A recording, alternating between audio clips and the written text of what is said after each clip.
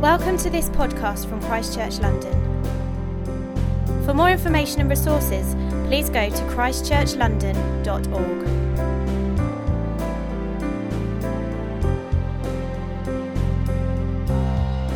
I'm going to read our passage for this morning.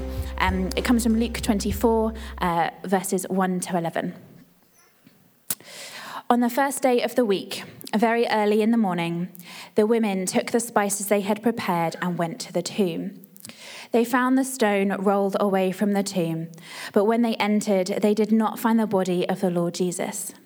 While they were wondering about this, suddenly 2 men in clothes that gleamed like lightning stood beside them.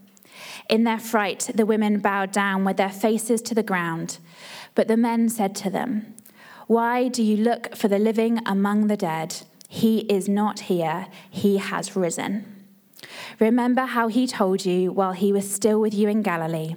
The Son of Man must be delivered over to the hands of sinners, be crucified, and on the third day be raised again."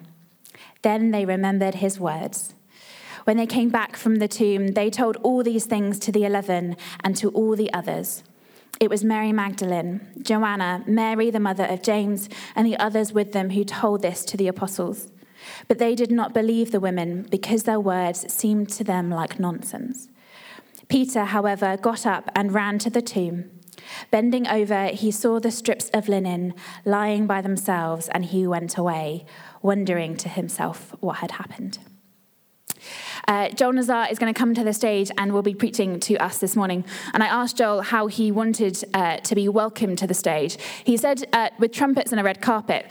Now, I cannot offer those things, but I thought we could give him a round of applause anyway. Why don't you welcome Joel? Am I on? Can you hear me?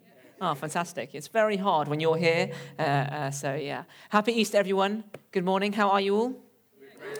Fantastic. Good to hear. Good to hear. Well, as Vicky kindly said, my name is Joel Nazar. I am one of the leaders of the Blackheath and Greenwich Connect group here at Christ Church, and it is a pleasure to be with you this morning. This is actually my second time speaking at Christ Church. I spoke earlier at Christmas, so a few familiar faces here. That's great. Big fan base. Either that or it's church and you're here every week. No, I was speaking at Christmas, so I did the festive talk, and then they kindly asked me to come back and do Easter. Just missed out on Good Friday, the Trinity. But yeah, kind of feel like I'm being pigeonholed already. It's okay. What I'm going to do is I'm actually going to rebel in every way I can, so I'm going to break every church-speaking norm I possibly can. Strap yourselves in. It's going to be a good morning. No, I'm going to speak on the resurrection, actually. That is what we're going to talk about today. The resurrection, big deal, big topic, especially if you're Christian, I think. That's point number one. Yes, a very, very big deal. Even if you're not a Christian, you still can't quite avoid this one. You get public holidays, an Easter egg. It is still kind of all around you. An event that happened 2,000 years ago, and we are still putting a lot of effort into acknowledging it today. And I think that probably speaks something to the size of this event in history, the change that it was in history. The resurrection, a defining point of Jesus' life more widely, birthed a whole new ideology. It birthed the church that we see today, and that has inarguably changed the face of the world. So it is a very, very big topic. It means a lot of change, and it means change specifically in our lives as well, our personal, individual lives. If you believe in the resurrection, it means a lot of things, but the two most obvious points are, one, it means Jesus is alive. Kind of a big deal about the resurrection. He is alive, which means he is active and interactive, which means you can know him and have a relationship with him. And that relationship may not look like every other relationship you know, but you kind of have to get around that because you cannot say that Jesus is alive and then act like he's dead.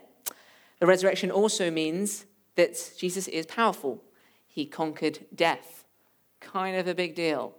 Don't know many people who have done that one. You kind of have to ask of a man who can conquer death, what else can he not overcome? He is very powerful. And you put these two things together, the fact that Jesus is alive and he is powerful, and it surely has to change everything you believe. It has to change your perspective on everything. Because the knowledge that you can have a relationship with someone, an interaction with someone who is all-powerful, that has to change everything for you. You cannot get around this. The resurrection means change. It's an important point. I put it on a slide. There you go. There it is. The resurrection means change. It is littered through all of the stories and all of the gospel accounts of the resurrection, even to the point where the imagery, the visuals that this story evokes tell a story of change, a positive one. When the gospel accounts say about the death of Jesus on the cross, it says the sky clouded over and became dark. And when the morning of the resurrection, the story opens up there, we're told that women, very early in the morning, are heading towards the tomb. What do you think of as the very earliest point of the morning? Don't say breakfast. Really slams my point. An image, you think of the sun rising, light invading darkness. More specifically, more locally, when the women get to the tomb, they are searching the tomb for Jesus' body, a dark tomb. No one's there. The moment they hear about the resurrection, the moment they hear that Jesus is alive, is because men in gleaming white tell them. Their whole environment erupts into light the moment they hear that Jesus is alive. This story is a story of darkness to light, and you may think that maybe we're searching for meaning or digging a bit deep here, or that imagery is a bit too ambiguous a foundation to build any meaning on, but I would probably argue when you're dealing with God, the creator of the universe, why wouldn't he use all of creation, the most primal form of communication, sight, image, to convey the message that is going on here, darkness to light, which sounds great, doesn't it? Isn't that provocative? Isn't that exciting? Especially if you believe in the resurrection.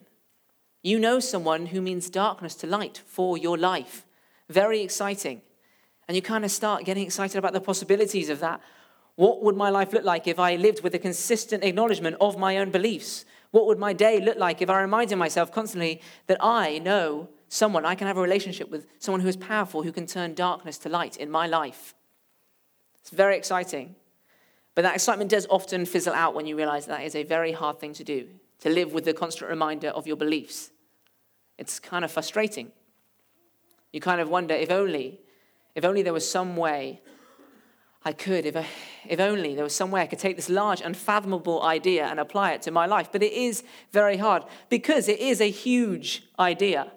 And you kind of look at your lives, your dark situations, if it were, the situations where you would want to see more light. And you think, how do I bring alongside this idea with my reality? How do I bring it alongside my job, my family? Dark situations, my want to exercise more, my procrastination, my ruts. We all have them, and you kind of bring them alongside this huge idea, and you think, well, actually, my issues, my darknesses seem quite petty in light of the fact that I'm dealing with a man who conquered death. Or maybe that's not the case at all. Maybe it is not the case that your issues seem petty. Maybe it's the complete opposite. Maybe they are all-consuming. Maybe they are deep heartbreaks. And the issue isn't that they seem petty in light of the fact that Jesus has died and risen again. The issue is that they seem complicated. The deep pain goes so far down that you think, how would I even begin to apply this situation to this idea? There's a big gap between the two. If only we could work out how to connect the two. Well, happy Easter, everyone, because that's what we're going to talk about today. And we're going to do so by looking at the Gospel of Luke, not just because Luke is a very talented and creative writer. He's also an insightful one too. He was also a doctor and a historian. Kind of had it all. I bet he was good looking as well. You see, Luke not only tells the story of the grand picture of change that the resurrection is, that darkness to light, he also spends more time than any other author investing in personal stories about the resurrection. In Luke chapter 24, the first part of which was read just moments ago, we're going to look at that and another story that we didn't read because we don't want to ask Ricky to read too much. It sounds like she read too much earlier on. She didn't. The slides weren't up. I apologize for that. I don't know what's going on. I don't know why I'm apologizing. The slides were there, but I don't want to put it on them. You guys are superstars, okay? All right, it's not on the script. So let's get back to it. The story of Luke is fantastic because he invests personal time. He invests time into looking at personal stories of the resurrection, how people were changed when they heard that Jesus was alive. And in Luke chapter 24, we see 3 stories, each dealing with 3 different people or 3 groups of people that heard Jesus was alive and were changed because of it. But they're different stories because they all had different journeys up to the point where they accepted that Jesus is alive. But they are all very similar in the sense that as soon as they did, they were changed. They moved from sadness to joy, from skepticism to belief, from doubt to awe. And I think that by looking at these stories today, we can gain a bit of insight on how we can best apply and personalize this big idea of the resurrection to our own situations in life. I think, by the way, I've actually put a lot of time and effort into preparing what follows. So for your confidence. I know these stories can help. Right, shall we listen to the first one then? The Women's Miracle, I've aptly titled this, and it is not about childbirth. This is the story that we read in verses 1 to 8, where the women arrive at the tomb and they realize there is no body inside. And in verse 4, we read, "Don't do it." Step back. In verse 4, we read, "While they were wondering about this, suddenly 2 men in clothes that gleam like lightning stood beside them." Verse 5, "In their fright, the women bowed down with their faces to the ground, but the men said to them, 'Why do you look for the living amongst the dead?'" And from here, as we heard, these men go on to tell the women that Jesus has risen, he is alive, and we assume that they are very happy and accepting of the fact because they run to share the news with others. Now, first off, what's interesting about this story is that compared to the 2 stories that follow it, that we'll be looking at in just a moment, the protagonists of this story, the people at the center of it, the women, have the quickest turnaround from hearing Jesus is alive to accepting it. You see, in the following 2 stories that we'll look at, there's more of an interactive journey for the people involved. They don't believe it straight away. They have to go on a journey before they accept it. Whereas these women, it's almost simultaneously. They hear it and believe it. And I think that probably has something to do with the way that they hear it. It does sound pretty extraordinary. They saw men with clothes which gleamed like lightning. I don't think we're dealing with men who know how to do their laundry really, really well. I think we are dealing with something extraordinary. Even the descriptive term, like lightning, it's a force of nature. It's out of man's control. It's otherworldly. We're dealing with something miraculous and something sudden. And I think this is probably confirmed by the women's responses. It says in verse 5, in their fright, the women bowed down with their faces to the ground. Rarely when I'm frightened do I bow down with my face to the ground. That is usually where the spider is. I choose to run. I think with our fear, we choose to run very often, but this clearly isn't the fear that makes us run. This is a fear that makes you bow down. There is something otherworldly about this. There is something miraculous. And I think in this story, there is a lesson on how we can be impacted by the news that Jesus is alive in our lives, miraculously, suddenly. You see, we can constantly and very often scratch our heads around the big concepts of Christianity, the resurrection being one of them. And we can think, how best can we approach this story? What can we do to live this out in the most adequate way? And we forget that they are all rooted, the story is always rooted in a living God, an active God. We can get so hopped up on the we forget that there is a him. And we forget that the resurrection is a story where God chose to miraculously intervene on his own accord. It is good to remember that. And while sometimes it is very difficult to remember that, depending on your darkness, depending on your situation, it is also sometimes very humbling to know that it's not down to you, that God is active, that God can intervene. I think that in itself is a way that we can gain a mindset that changes our darkness to light. The second story I have decided to name... Guys, I'm missing a page. No, I'm not. It's a joke. Keeping you on the edge of your seats. There we go. Back to it. Peter's investigation. Fantastic. Was it up there before? Did I miss it? Oh, shame. You're new. It's great. The second story, well, as soon as the women are all finished with hearing the news that Jesus is alive, they run to go and tell people, and naturally they run to go and tell the disciples, and among them is Peter. Now, for a bit of context, the disciples are Jesus' closest followers. They have been with him all through their teaching years, lots of traveling. You always get close to a person when you're traveling together. They've witnessed lots of miracles, they've meandered crowds, and Peter specifically is often known as Jesus' most zealous follower. He is very energetic, very protective over Jesus. There was a whole incident in a garden with a Roman soldier and a sword and an ear and a healing. We're not going to talk about it today, but safe to say that when things kick off, Peter's the kind of guy you just need to say, hey, chill out, all right? He's very, very intense, but he adores Jesus, as do the rest of the disciples. So you can imagine if there was one group of people, one person who would want to hear that Jesus is alive, it is probably this group of people. It is probably Peter. And so, when the women arrive at the door to tell them, we read in verse 11, they did not believe the women because their words seemed to them like nonsense. Right. Well, that certainly makes me feel better about every time I've tried to share my faith. You see, when the disciples heard that Jesus was alive, they didn't believe it. It's not just that they didn't believe it. Luke really hammers down this point. He says they didn't believe it because their words sounded like nonsense. He didn't have to say that. He could have just said one half of it. But he's trying to hammer down here, really putting a lot of emphasis on the disciples' doubt. But what's interesting is what happens next. You see, just as much emphasis as Luke puts on the disciples' doubt, he puts on Peter's curiosity. You see, for a man who thought that these women were speaking nonsense, in verse 12, he seems pretty interested. It said, Peter, however, got up and ran to the tomb. Bending over, he saw the strips of linen lying by themselves, and he went away wondering to himself what had happened. Now, look at how Luke tells this story. It's not just that he went to the tomb, it's he ran. That's urgency. It's not that he saw it was empty, it's he bent down and he saw the strips of linen. That's a detective. He's searching for a clue. It's not just that he wondered there in the moment. He went away wondering. That's fascination. That's a growing seed of interest. You see, when Luke tells the story, he makes two things very clear. Number one, Peter didn't believe the women when they first told him Jesus was alive. And number two, he made a good investigation of the claim.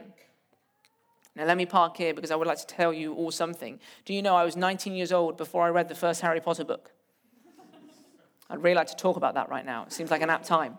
19 years old, the Harry Potter book, the first one came out when I was 5 years old, which means I grew up with everyone telling me to go and read this book. My friends would dress up like Harry Potter characters. Really weird if you hadn't read the book. And they would go and stand outside W.H. Smith's and wait for another book to be released. I didn't get it. Read the first one again. What's the issue?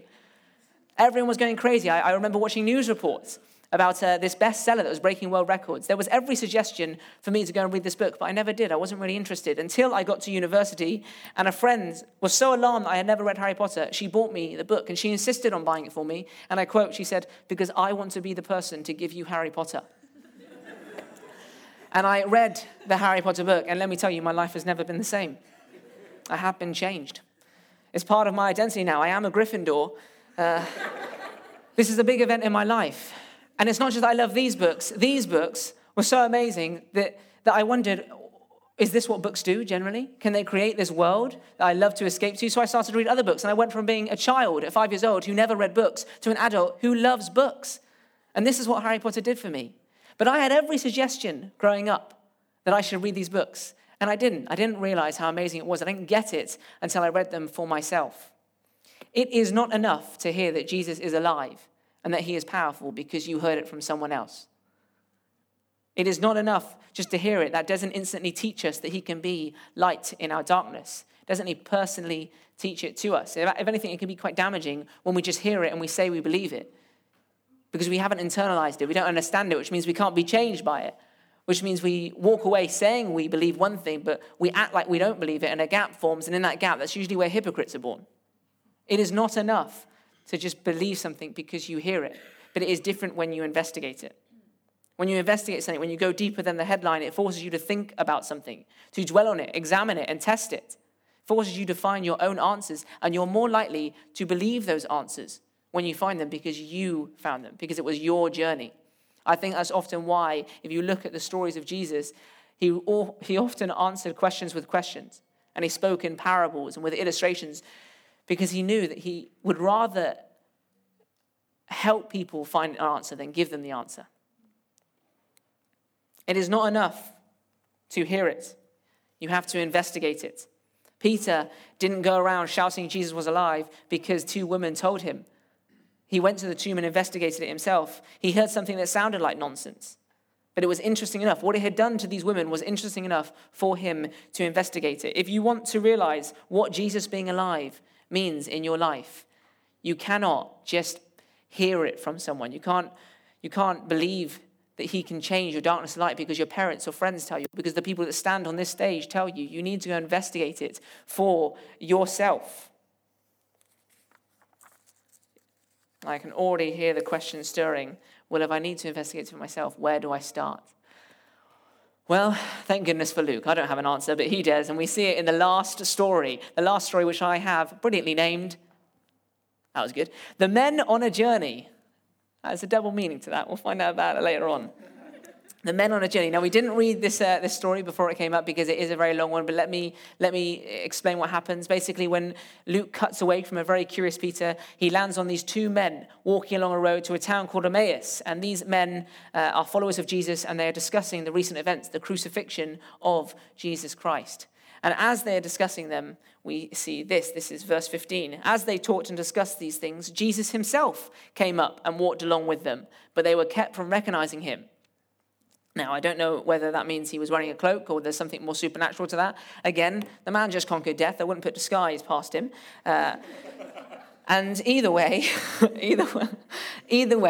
he joins the conversation about his crucifixion, very clever, and he sees that these men are going through a crisis of faith. They are a bit stuck. They believed that Jesus was going to bring change to their lives, and now suddenly he's seemingly dead, and so they don't really know what's going to happen. And Jesus appeals to them to have faith, to understand that his death was part of a needed part of God's divine plan.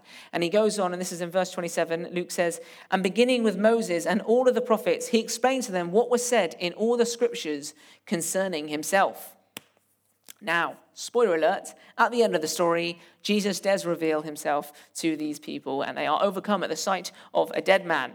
But isn't it interesting, isn't it significant that before he decides to show himself to these people literally, he first does it through literature. He takes them through the Bible. You see, the key question we're facing today is, how do I reconcile this big idea that Jesus can bring light into our darkness? How do I reconcile that with my reality? Well, Jesus seemed to think the answer could be found in the Bible. If you want a better understanding of how Jesus being alive can impact your life, read the Bible, because there are plenty of stories about Jesus there. You can hear his teachings, get a feel for his character. You can understand his place in God's wider plan for humanity, for the Israelites of the Old Testament, and for us today. There are plenty of stories, images of Jesus, not just the grand image of Jesus that says he can turn darkness to light, bite-sized images, more specific, applicable ones that can fit your situations. So if you're going through a crisis at work, you're concerned about your career, you can read Matthew 6:34 when Jesus says, it's on the next page, guys. I think I remember it, where Jesus says, do not worry about tomorrow. No, I don't remember it. Do not worry about tomorrow, for tomorrow will worry about itself. And you can chew it over and maybe come to the realization that maybe you shouldn't spend so much time thinking about your career in the future and spend time focusing on today, doing the best day at work you possibly can. Maybe that's not the interpretation of the verse you've taken away from this. Maybe you read that and you think, actually, that empowers me to make decisions now and not worry about how they might make the future uncertain. Maybe. There's plenty of ways to interpret it. But on this, isn't it interesting? Go back to the story of the two men walking on the road to Emmaus. Isn't it interesting that these men are talking about the crucifixion? They're not silently walking, individually thinking about it. They're talking about it. Jesus joins a conversation about it. And it's a long conversation. Again, at verse 27, it says, beginning with Moses and all of the prophets, he explains to them in the scriptures what was said concerning himself. Moses starts in Exodus. I've spent 5 months on Numbers, okay?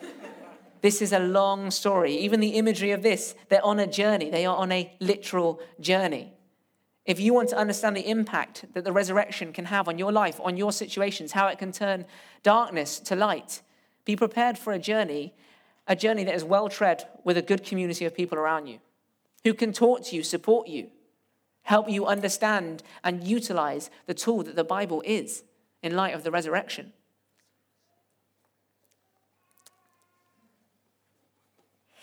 You know, I haven't had that many dark situations in my life, but when I have had a few difficult ones, it has often been exacerbated by an anxiety that grips me and makes everything worse, an inclination to overthink. It's not uncommon. 1 in 4 people will actually struggle with a heightened sense of anxiety to some scale, but there are times where it's got pretty bad for me. I've lost some weight.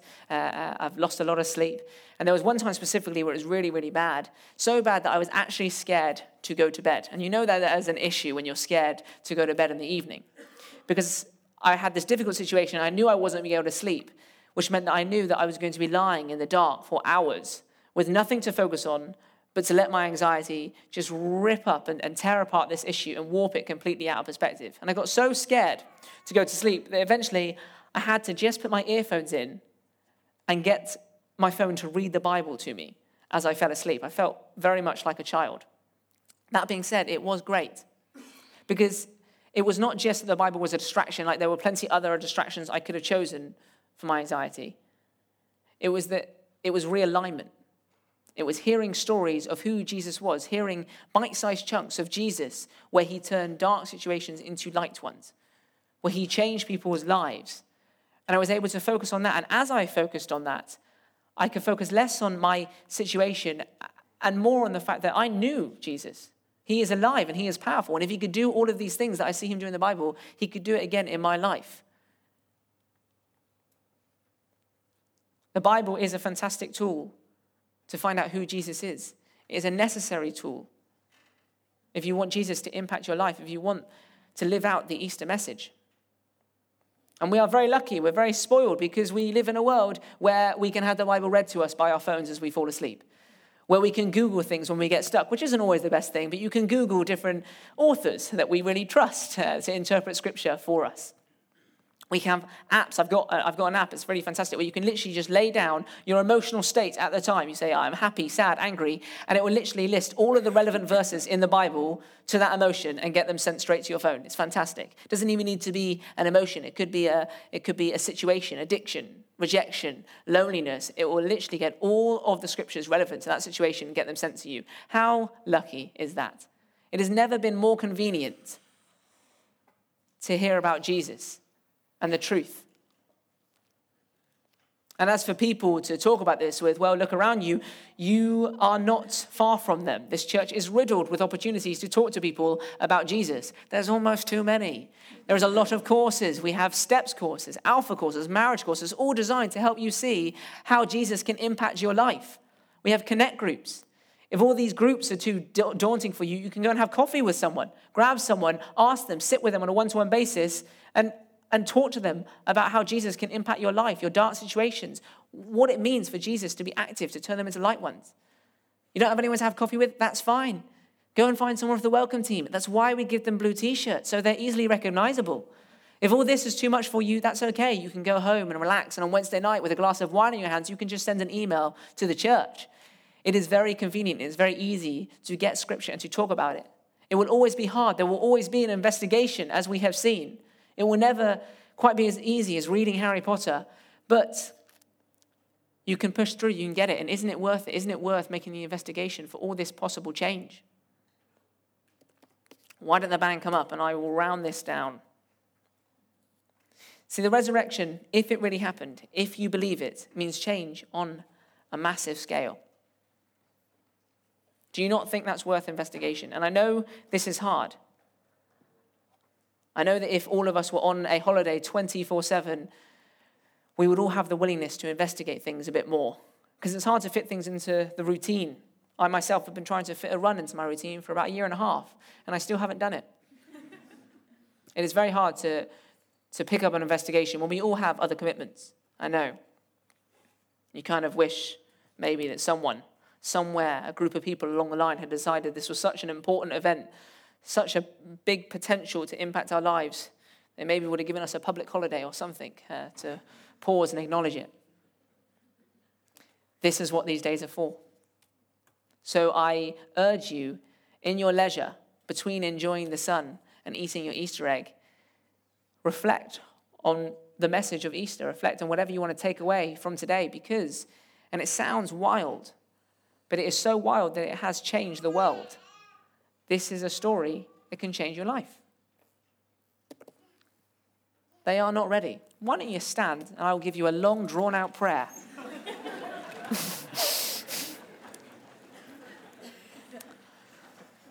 Oh, Lord, beginning with Moses.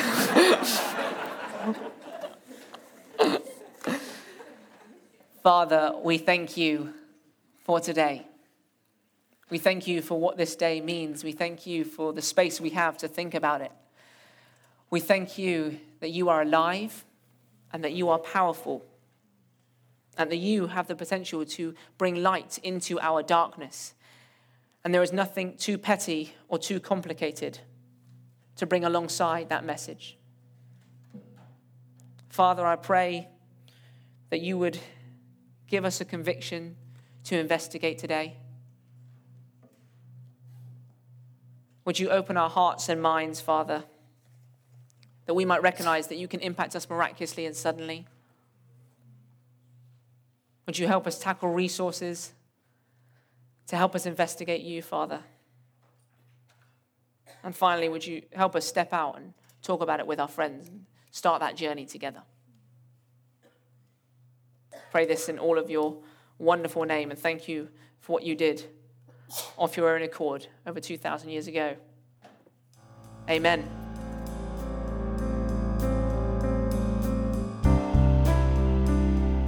Thank you for listening. For more information or for further podcasts and downloads, please visit christchurchlondon.org.